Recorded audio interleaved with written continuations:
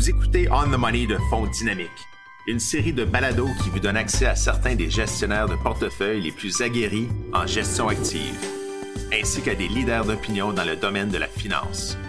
Lors de nos rencontres, nous posons à nos invités des questions pertinentes afin de connaître leur point de vue sur la conjoncture et de recueillir leurs conseils sur la manière de composer avec le contexte actuel. Bienvenue à un autre balado On the Money. Mon nom est Éric Allais, vice-président régional Est du Canada de Fonds Dynamique, et j'anime la version française de la série.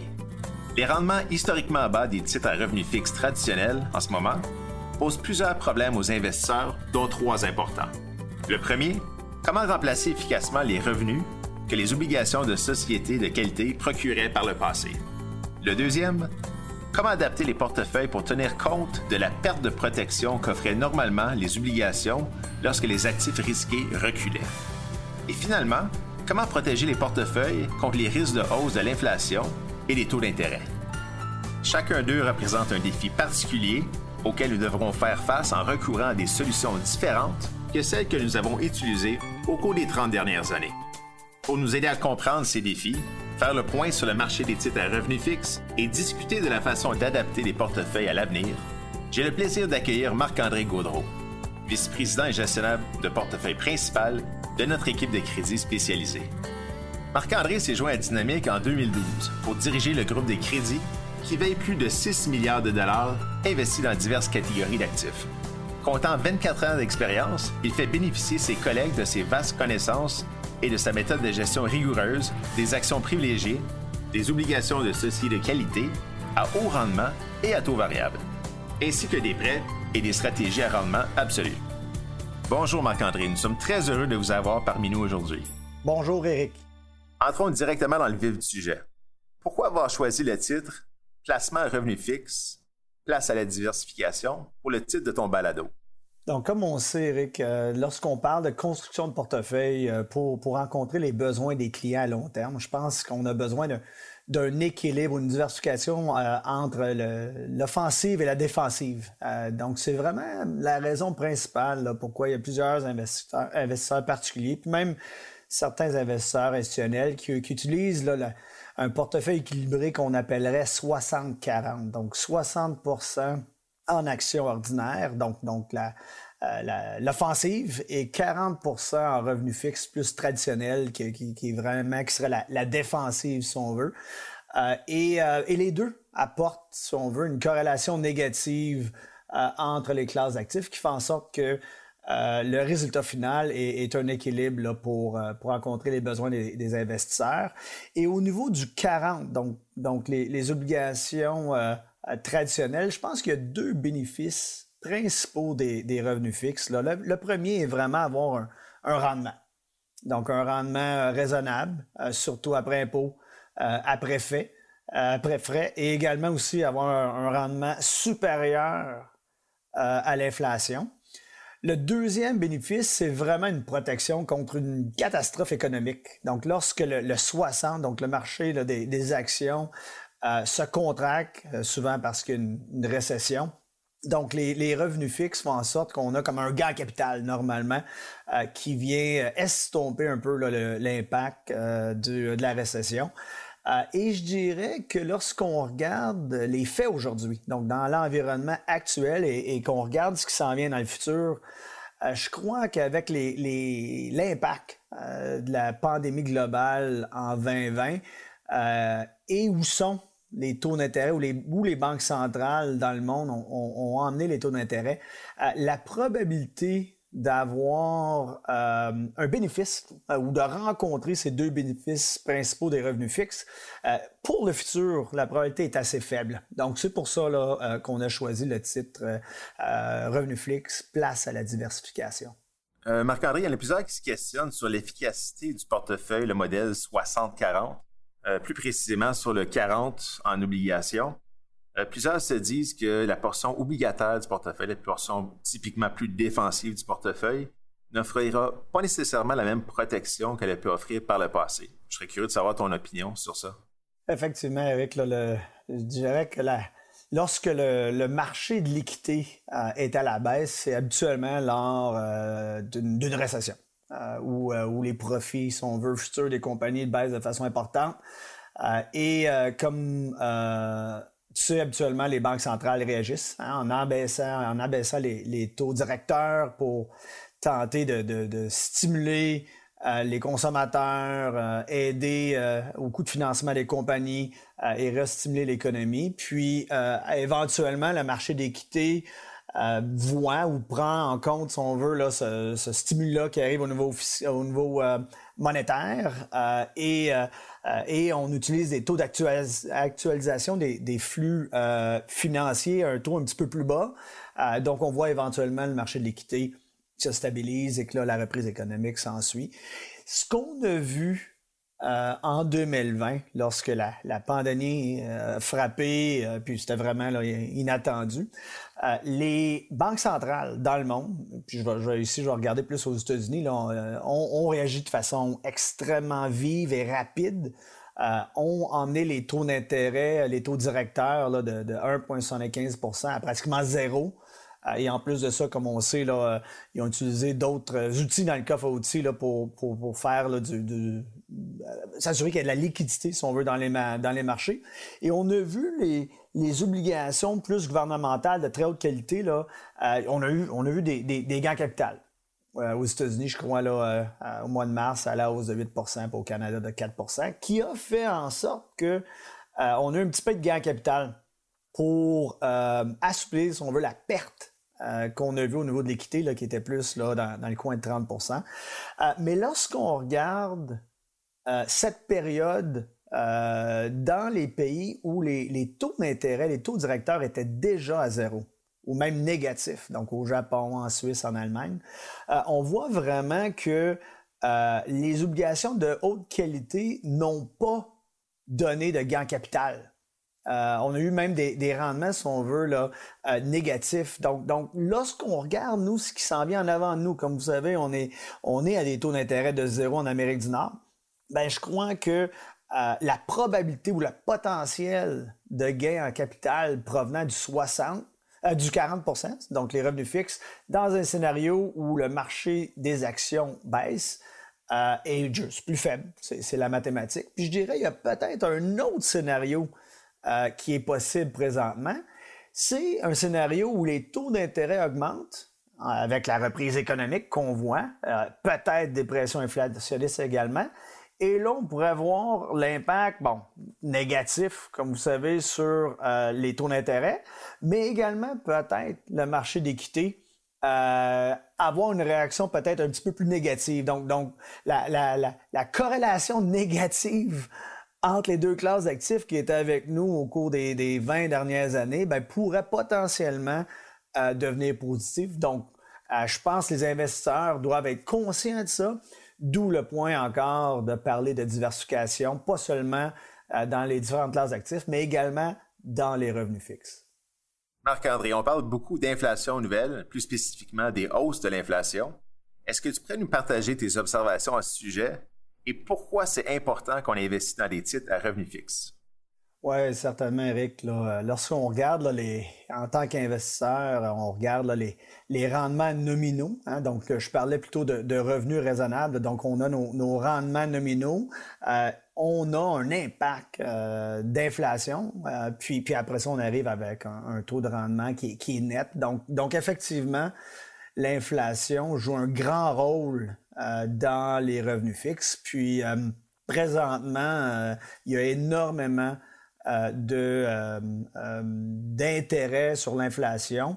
Est-ce que l'inflation va être avec nous pour plusieurs années à venir? Est-ce que c'est seulement des nouveaux... L'inflation va augmenter seulement pour des raisons annuelles, si on veut, là. Donc on va retourner à la tendance à long terme là, sous les 2% ou de 2%. Donc, très, très grosse question. Puis je dirais même que c'est probablement un des risques les plus importants dans les marchés présentement. Puis lorsqu'on regarde les faits, il y a certaines composantes de l'inflation qui vont être...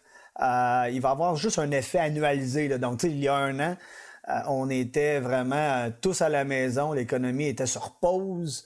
Par exemple, le prix de l'essence était extrêmement bas. Donc, si on regarde année sur année, donc on voit vraiment, là, avec l'économie qui réouvre, là, on voit des pressions un petit peu inflationnistes, puis éventuellement, ces composantes-là devraient ralentir, si on veut, lorsqu'on va commencer à se comparer à l'été passé, à l'automne prochain. Mais je crois qu'il y a également un potentiel à plus long terme qui provient de l'impact des stimuli fiscaux qui sont énormes, des politiques monétaires qui sont extrêmement expansionnistes, puis également peut-être aussi des impacts plus fondamentaux là, de la pandémie, là, les faits que les gens veulent être plus en banlieue. Donc tout ça vont avoir des impacts sur l'inflation. Je dirais qu'en tant qu'investissement, la probabilité de voir les deux extrêmes au niveau de l'inflation, donc soit de la déflation ou de l'hyperinflation, je crois que la probabilité de voir ces deux extrêmes-là a augmenté avec la pandémie et l'impact et la réponse, si on veut, des gouvernements et des banques centrales.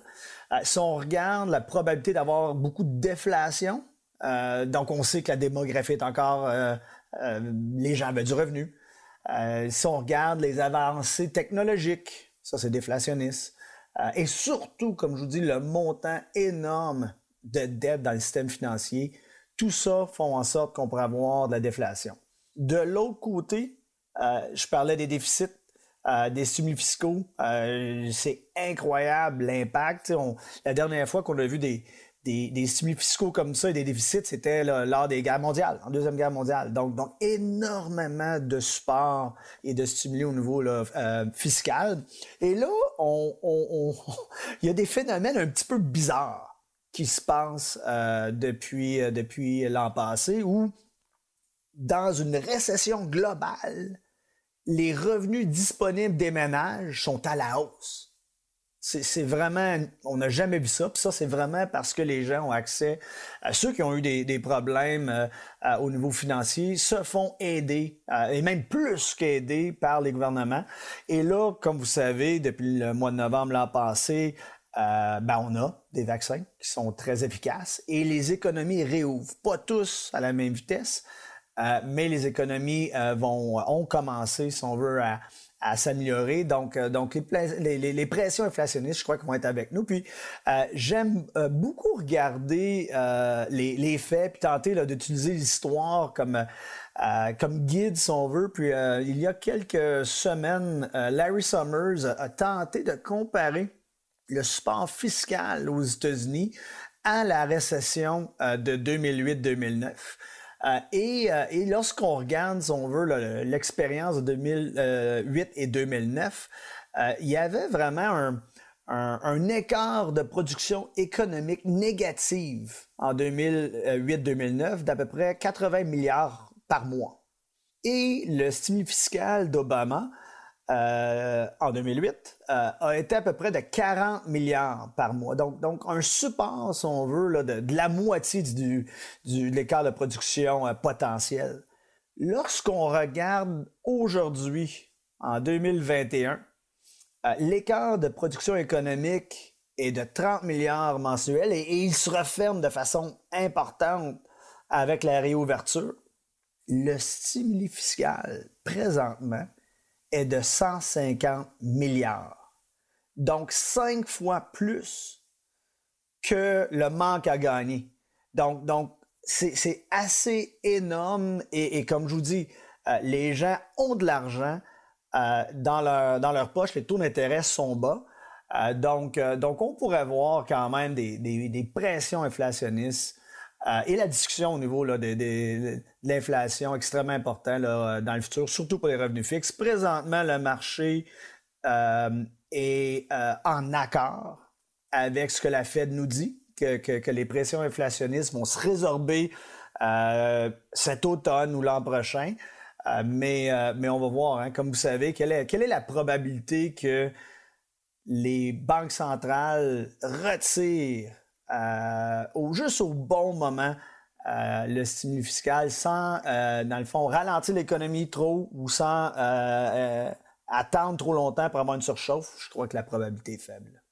Très difficile de parler de l'inflation sans aborder le sujet des taux d'intérêt. Si nous entrons dans une période où les taux augmentent, que pourrait être l'impact de celle-ci sur les titres à revenus fixes traditionnels?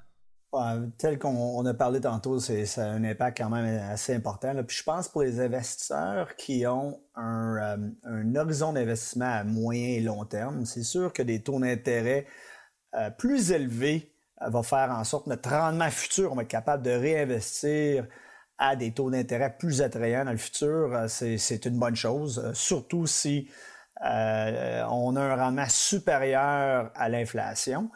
Ceci étant dit, l'impact ou la transition du positionnement ou des marchés actuels vers des taux d'intérêt plus élevés va être plus difficile. Là. Les compagnies et les gouvernements ont vraiment pris avantage des taux d'intérêt bas depuis plusieurs années. Ont pris également avantage. Ils ont émis beaucoup plus des obligations à moyen et long terme versus se financer à court terme. Donc, si on regarde le marché aujourd'hui traditionnel de revenus fixes, là, on va prendre le Canada, une hausse de 1% des taux d'intérêt, qui n'est pas très élevé. Là, on a vu un petit peu de ça depuis une hausse depuis le début de l'année. Si on augmente les taux augmentent de 1%, il y a quand même une perte à court terme en capital de 8%. Donc c'est une volatilité quand même assez élevée pour la portion, si on veut, d'un portefeuille qui est supposé d'être quand même assez stable. Donc c'est vraiment la transition qui peut être un petit peu difficile. Donc c'est pour ça que je crois que les investisseurs ont deux choix. Un, ils peuvent réduire, si on veut, leur espérance de rendement ou leurs hypothèses de rendement, ou regarder pour des solutions alternatives pour tenter de garder un revenu tout en ayant une corrélation, si on veut, un petit peu plus faible avec le 60 et le 40. Donc, je crois que c'est important pour les investisseurs, surtout où on est présentement, d'avoir une vision un petit peu plus à long terme. Marc-André, tu as mentionné des stratégies alternatives dans ta dernière réponse. Selon ma compréhension, les investisseurs institutionnels utilisent déjà des alternatives dans la construction de portefeuilles. Je serais curieux de connaître ton point de vue sur le sujet. Oui, effectivement, là, les grands fonds de pension ont vraiment diversifié leur portefeuille là, au cours des 20-30 dernières années. Là, si on regarde là, le 60-40 ou les classes d'actifs traditionnelles qui étaient vraiment les actions ordinaires et le revenu fixe. Là, donc, ils ont vraiment diminué. Ils ont diminué, si on veut, les deux côtés, le 60 et le 40. Et sont allés vers plus des stratégies et des classes d'actifs que je dirais plus alternatifs. Donc, au niveau des classes d'actifs alternatifs, on va parler d'immobilier, d'infrastructure, d'agriculture. Donc, vraiment des classes d'actifs qui gardent, si on veut, leur pouvoir d'achat et qui donnent un rendement qui est quand même assez alléchant. Et également aussi des stratégies alternatives. Donc, dans les stratégies alternatives, il y a du crédit, il y a des fonds de couverture. Donc c'est vraiment je dirais, où les fonds de pension ont vraiment augmenté leur allocation. Puis tout ce qui s'appelle classe alternative, je dirais que c'est probablement aujourd'hui, lorsqu'on parle avec nos gros clients institutionnels, probablement là, 25% de leur portefeuille. Donc, qui est vraiment dans ces classes d'actifs-là qui ont une faible corrélation, si on veut, aux deux autres classes d'actifs. Donc, améliorer le potentiel de rendement encore de leur portefeuille. Marc-André, je crois que ce serait important pour nos auditeurs de savoir en quoi les solutions liées au crédit sont-elles différentes des titres à revenus fixes traditionnels? Peuvent-elles servir d'outils de diversification dans le contexte actuel? Effectivement, si on revient à la base, la thèse de base là, où on veut avoir quand même un rendement qui est supérieur à l'inflation, c'est certain que le crédit est une piste de solution, peut être un outil pour les investisseurs, encore une fois, soit institutionnels ou les investisseurs particuliers. On peut regarder différents types de crédits. On peut regarder des crédits publics, crédits privés.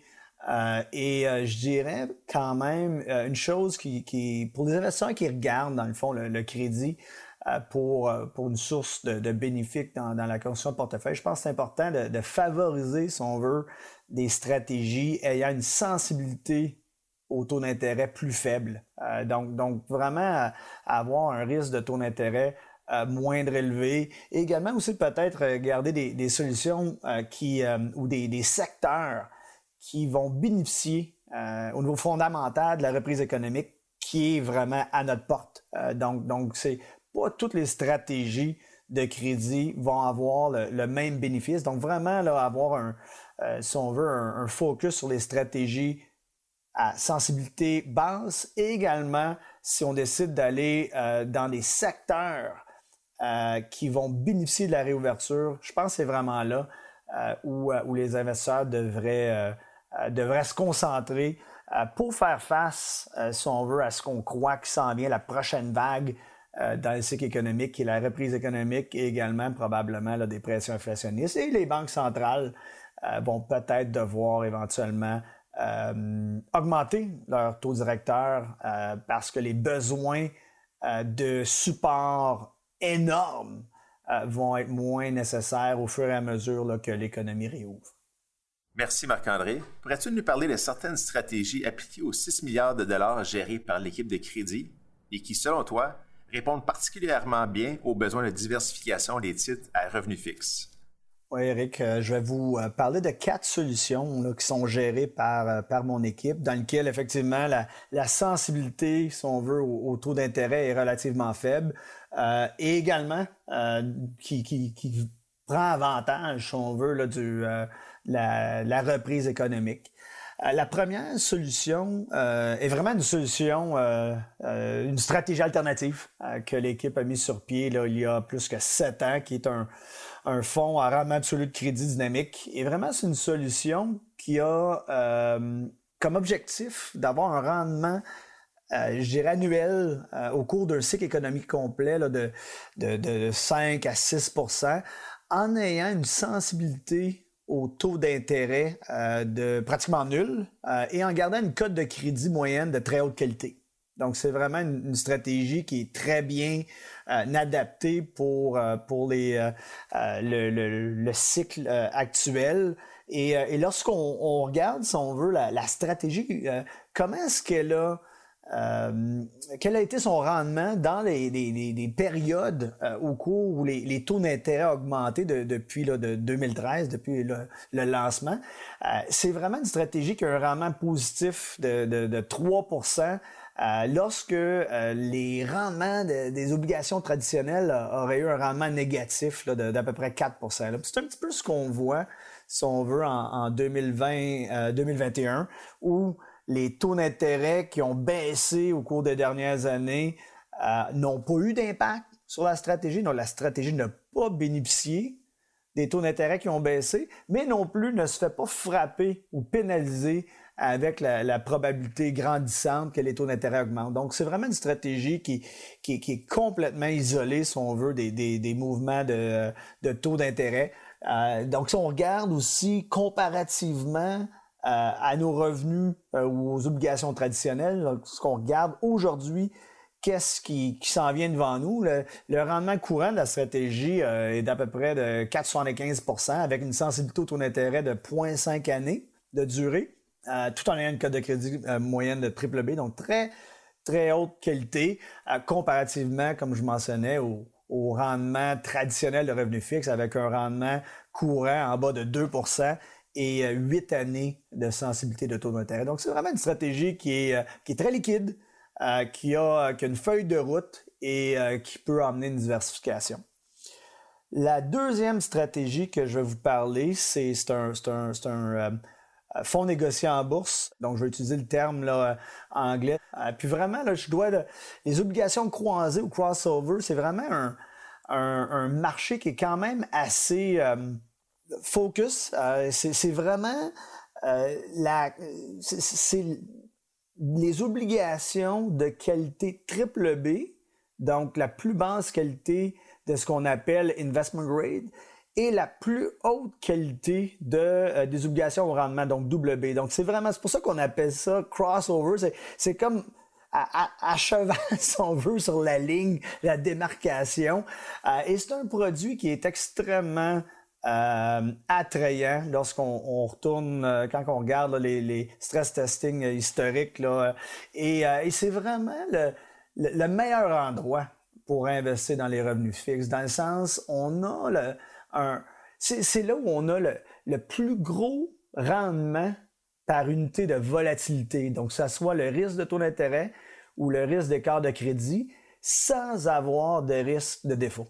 Donc, c'est vraiment là, une place où c'est très, très, très intéressant d'investir. Lorsqu'on regarde les rendements historiques, on a grosso modo un rendement total semblable au marché des obligations à haut rendement, au marché d'équité, mais avec le tiers et plus de moins de volatilité. Donc quand même, là, un produit, encore une fois, qui est très niche. L'équipe là, gère ça depuis plus que 3 ans. Et on croit que lorsqu'on regarde le bénéfice d'avoir cette stratégie-là dans un portefeuille, on croit qu'il est quand même assez intéressant. La troisième stratégie que je voulais vous parler, c'est vraiment le fonds d'obligation au rendement dynamique. Donc, vraiment, c'est un fonds où mon équipe, avec le support d'équipe de recherche de la firme, on identifie des compagnies, des secteurs qui bénéficient, si on veut, de la reprise économique. Et lorsqu'on regarde également la sensibilité de taux d'intérêt, c'est sûr que les obligations au rendement sont moins sensibles aux variations de taux d'intérêt. Et lorsqu'on regarde la qualité sous-jacente du secteur, puis on recule 30 ans en arrière, la qualité de crédit des obligations, du marché des obligations nord-américain à haut rendement n'a jamais été aussi forte qu'aujourd'hui. Ce qu'on a vu en 2020, c'est lorsqu'il y a eu la récession. Il y a quand même plusieurs compagnies qui ont fait défaut. Personne n'était prêt, si on veut, à ne plus avoir de revenus, si on veut, du jour au lendemain. Donc, il y a eu des compagnies triple C qui ont fait défaut. Et en plus de ça, on a vu aussi des compagnies de haute qualité, donc investment grade, se faire décoter. Et là, aujourd'hui, ce qu'on regarde, c'est qu'il y a plus que 55% du marché des obligations à haut rendement qui a une cote de crédit, si on veut, de double B. Donc, nous, ce qu'on regarde, ce qui s'en vient dans le futur, c'est qu'on croit qu'il va y avoir, avec la réouverture de l'économie, on va avoir plein de compagnies qui vont s'améliorer ou qui vont prendre avantage de la reprise économique. Donc, c'est quand même une autre stratégie qui amène une diversification. Et la quatrième stratégie, donc c'est vraiment là, la stratégie, si on veut, là, de catégorie de rendement d'actions privilégiées dynamiques. Donc c'est le marché canadien des actions privilégiées. Puis là, peut-être rapidement là, rappeler à tout le monde on a les 3 forces motrices de la classe d'actifs qui sont le risque d'une récession, les taux d'intérêt et je dirais plus les facteurs techniques. Donc, comme j'ai mentionné, le risque d'une récession, selon nous, est très faible, avec là, tout le stimuli fiscal et monétaire et également les vaccins. Donc, on croit que la probabilité d'une récession est très faible. Les taux d'intérêt, donc c'est une classe d'actifs, contrairement aux autres revenus fixes, qui aiment voir des taux d'intérêt plus élevés parce qu'il y a 80% de la classe d'actifs qui le cash flow, si on veut, change à chaque 5 ans. Donc, au fur basé aussi où sont les taux d'intérêt à court terme. Donc, les taux sont, comme je mentionnais tantôt, à des niveaux extrêmement bas. Donc, la probabilité est plus élevée que les banques centrales éventuellement augmentent les taux d'intérêt. Donc, ça, c'est bien pour cette classe d'actifs-là. Donc, les cash flows futurs risquent d'augmenter. Et ce qui est unique au Canada, qui est le dernier point, là, qui est vraiment les facteurs techniques ou l'offre et la demande, si on veut, au Canada, qui n'est pas le cas aux États-Unis, qui n'est pas le cas non plus dans le marché obligataire, c'est vraiment, selon nous, une classe d'actifs qui va diminuer en taille dans le futur. Donc, les compagnies qui utilisaient cette classe d'actifs-là pour aller chercher du capital dans le passé, maintenant ont accès à d'autres sources de capital, des sources de capital qui sont plus additionnelles. Donc on croit que ça peut supporter la classe d'actifs au cours de la prochaine année. Donc, comme je vous dis, c'est assez unique, mais pour une des rares fois, le marché des actions privilégiées bénéficie où les 3 forces motrices là, pointent dans la même direction. Donc, c'est vraiment les 4 solutions que je crois que les investisseurs pourraient regarder s'ils décident là, de diversifier, si on veut, leur revenu fixe traditionnel. Merci Marc-André. On sait maintenant qu'il est le temps de diversifier les titres à revenu fixe. Mais est-ce que tu pourrais nous expliquer pourquoi les investisseurs devraient privilégier une approche active? Ouais, disons que l'équipe gère des mandats de crédit depuis quelques décennies maintenant. Puis je crois que la gestion active dans des classes d'actifs qui sont un petit peu moins liquides, donc les revenus fixes et le crédit, je crois que la probabilité d'avoir une valeur ajoutée en étant actif est plus élevée. Puis lorsqu'on regarde l'investissement, c'est vraiment là, la relation risque-rendement. Et lorsque on utilise des solutions passives dans les revenus fixes, 100% de l'évaluation du risque provient des agences de notation. Donc, c'est vraiment la qualité de crédit qui dictent s'ils vont faire partie des indices de référence. Et comme vous savez, les agences de notation sont payées, pas par nous en tant qu'investisseurs, sont payées par les émetteurs. Lorsqu'on regarde l'expérience fin des années 90 avec les télécoms, les WorldCom de ce monde, lorsqu'on regarde 2007-2008 avec les banques islandaises qui ont une cote de crédit de AAA, puis les 3 ont fait faillite. Dans l'année qui a suivi, on peut parler de Lehman Brothers, et on regarde un petit peu plus tôt, en 2020, toute la vague de décotes qu'il y a eu au niveau là, des secteurs frappés le plus fort par la pandémie. Ça amène énormément de vendeurs forcés. D'où le point d'avoir une gestion active, de faire la recherche indépendante de crédit et identifier quels émetteurs vont être capables de se relever, si on veut, puis prendre l'autre côté de la transaction des vendeurs forcés. Je crois que c'est très attrayant. C'est une des raisons pour laquelle une gestion active a selon nous, une probabilité là, quand même assez élevée de surperformer le passif. Quand on regarde, je vous parlais tantôt là, des vendeurs forcés avec les décotes qui sont passés d'investment grade aux obligations à haut rendement. Lorsqu'on regarde ce qui s'en vient, nous, dans le futur, dans la prochaine année, on croit qu'on va voir l'inverse. On va voir des compagnies qui vont prendre avantage de la reprise économique et qui vont voir leur code de crédit améliorer, donc retourner dans l'investment grade qui va emmener encore des acheteurs maintenant forcés.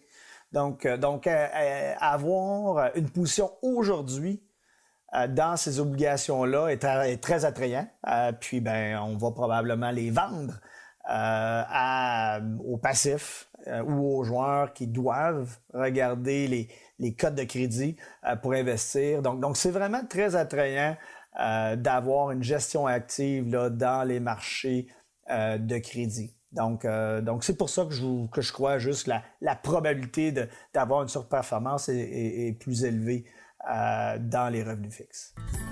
Merci Marc-André d'avoir partagé tes connaissances avec nous aujourd'hui. Le revenu fixe est un sujet très large qui demande beaucoup de diligence et conseils. Comme prochaine étape, je vous encourage à discuter avec votre conseiller financier afin de revoir la portion revenu fixe de vos portefeuilles. Merci encore et merci à tous nos auditeurs. À Fonds Dynamique, nous croyons que les conseillers financiers représentent la meilleure source d'information. Comme en témoigne notre devise, investir dans les bons conseils, nous encourageons les investisseurs à faire équipe avec un conseiller qualifié. Merci d'avoir été des nôtres, soyez prudents et prenez soin de votre santé. Vous venez juste d'écouter un autre balado On the Money de Fonds Dynamique. En savoir davantage sur Dynamique et sa gamme complète de fonds, communiquez avec votre conseiller financier ou visitez notre site web à dynamique.ca. Ce document audio a été préparé par Gestion d'actifs 1832 SEC aux fins d'information seulement. Les points de vue exprimés au sujet d'un placement, d'une économie, d'une industrie ou d'un secteur du marché en particulier ne doivent pas être considérés comme une recommandation d'achat ou de vente, ni comme des conseils en placement. Ils ne dénotent par ailleurs aucune intention d'achat ou de vente des gestionnaires de gestion d'actifs 1832 SEC. Ces points de vue peuvent changer à tout moment, selon l'évolution des marchés et d'autres facteurs. Nous déclinons toute responsabilité quant à la mise à jour du présent contenu. Ce document audio renferme des renseignements ou des données provenant de sources externes qui sont réputées fiables et exactes en date de la publication. Mais Gestion d'actifs 1832 SEC ne peut en garantir la fiabilité ni l'exactitude. Aucune information contenue au présent ne constitue une promesse ou une représentation de l'avenir ni ne doit être considérée comme telle. Un placement dans un fonds commun peut entraîner des commissions sur opération, des frais de gestion et d'autres frais. Veuillez lire le prospectus avant d'investir. Les taux de rendement indiqués correspondent aux rendements totaux historiques composés chaque année. Ils incluent la variation de la valeur des parts, actions et le réinvestissement de toutes les distributions, toutes les dividendes. Ils ne tiennent pas compte des commissions de souscription et de rachat, des frais optionnels ni des impôts payables par un porteur de titres qui aurait pour effet de réduire le rendement. Les titres de fonds communs ne sont pas garantis, leur valeur fluctue fréquemment et leur rendement passé n'est pas indicatif de leur rendement futur.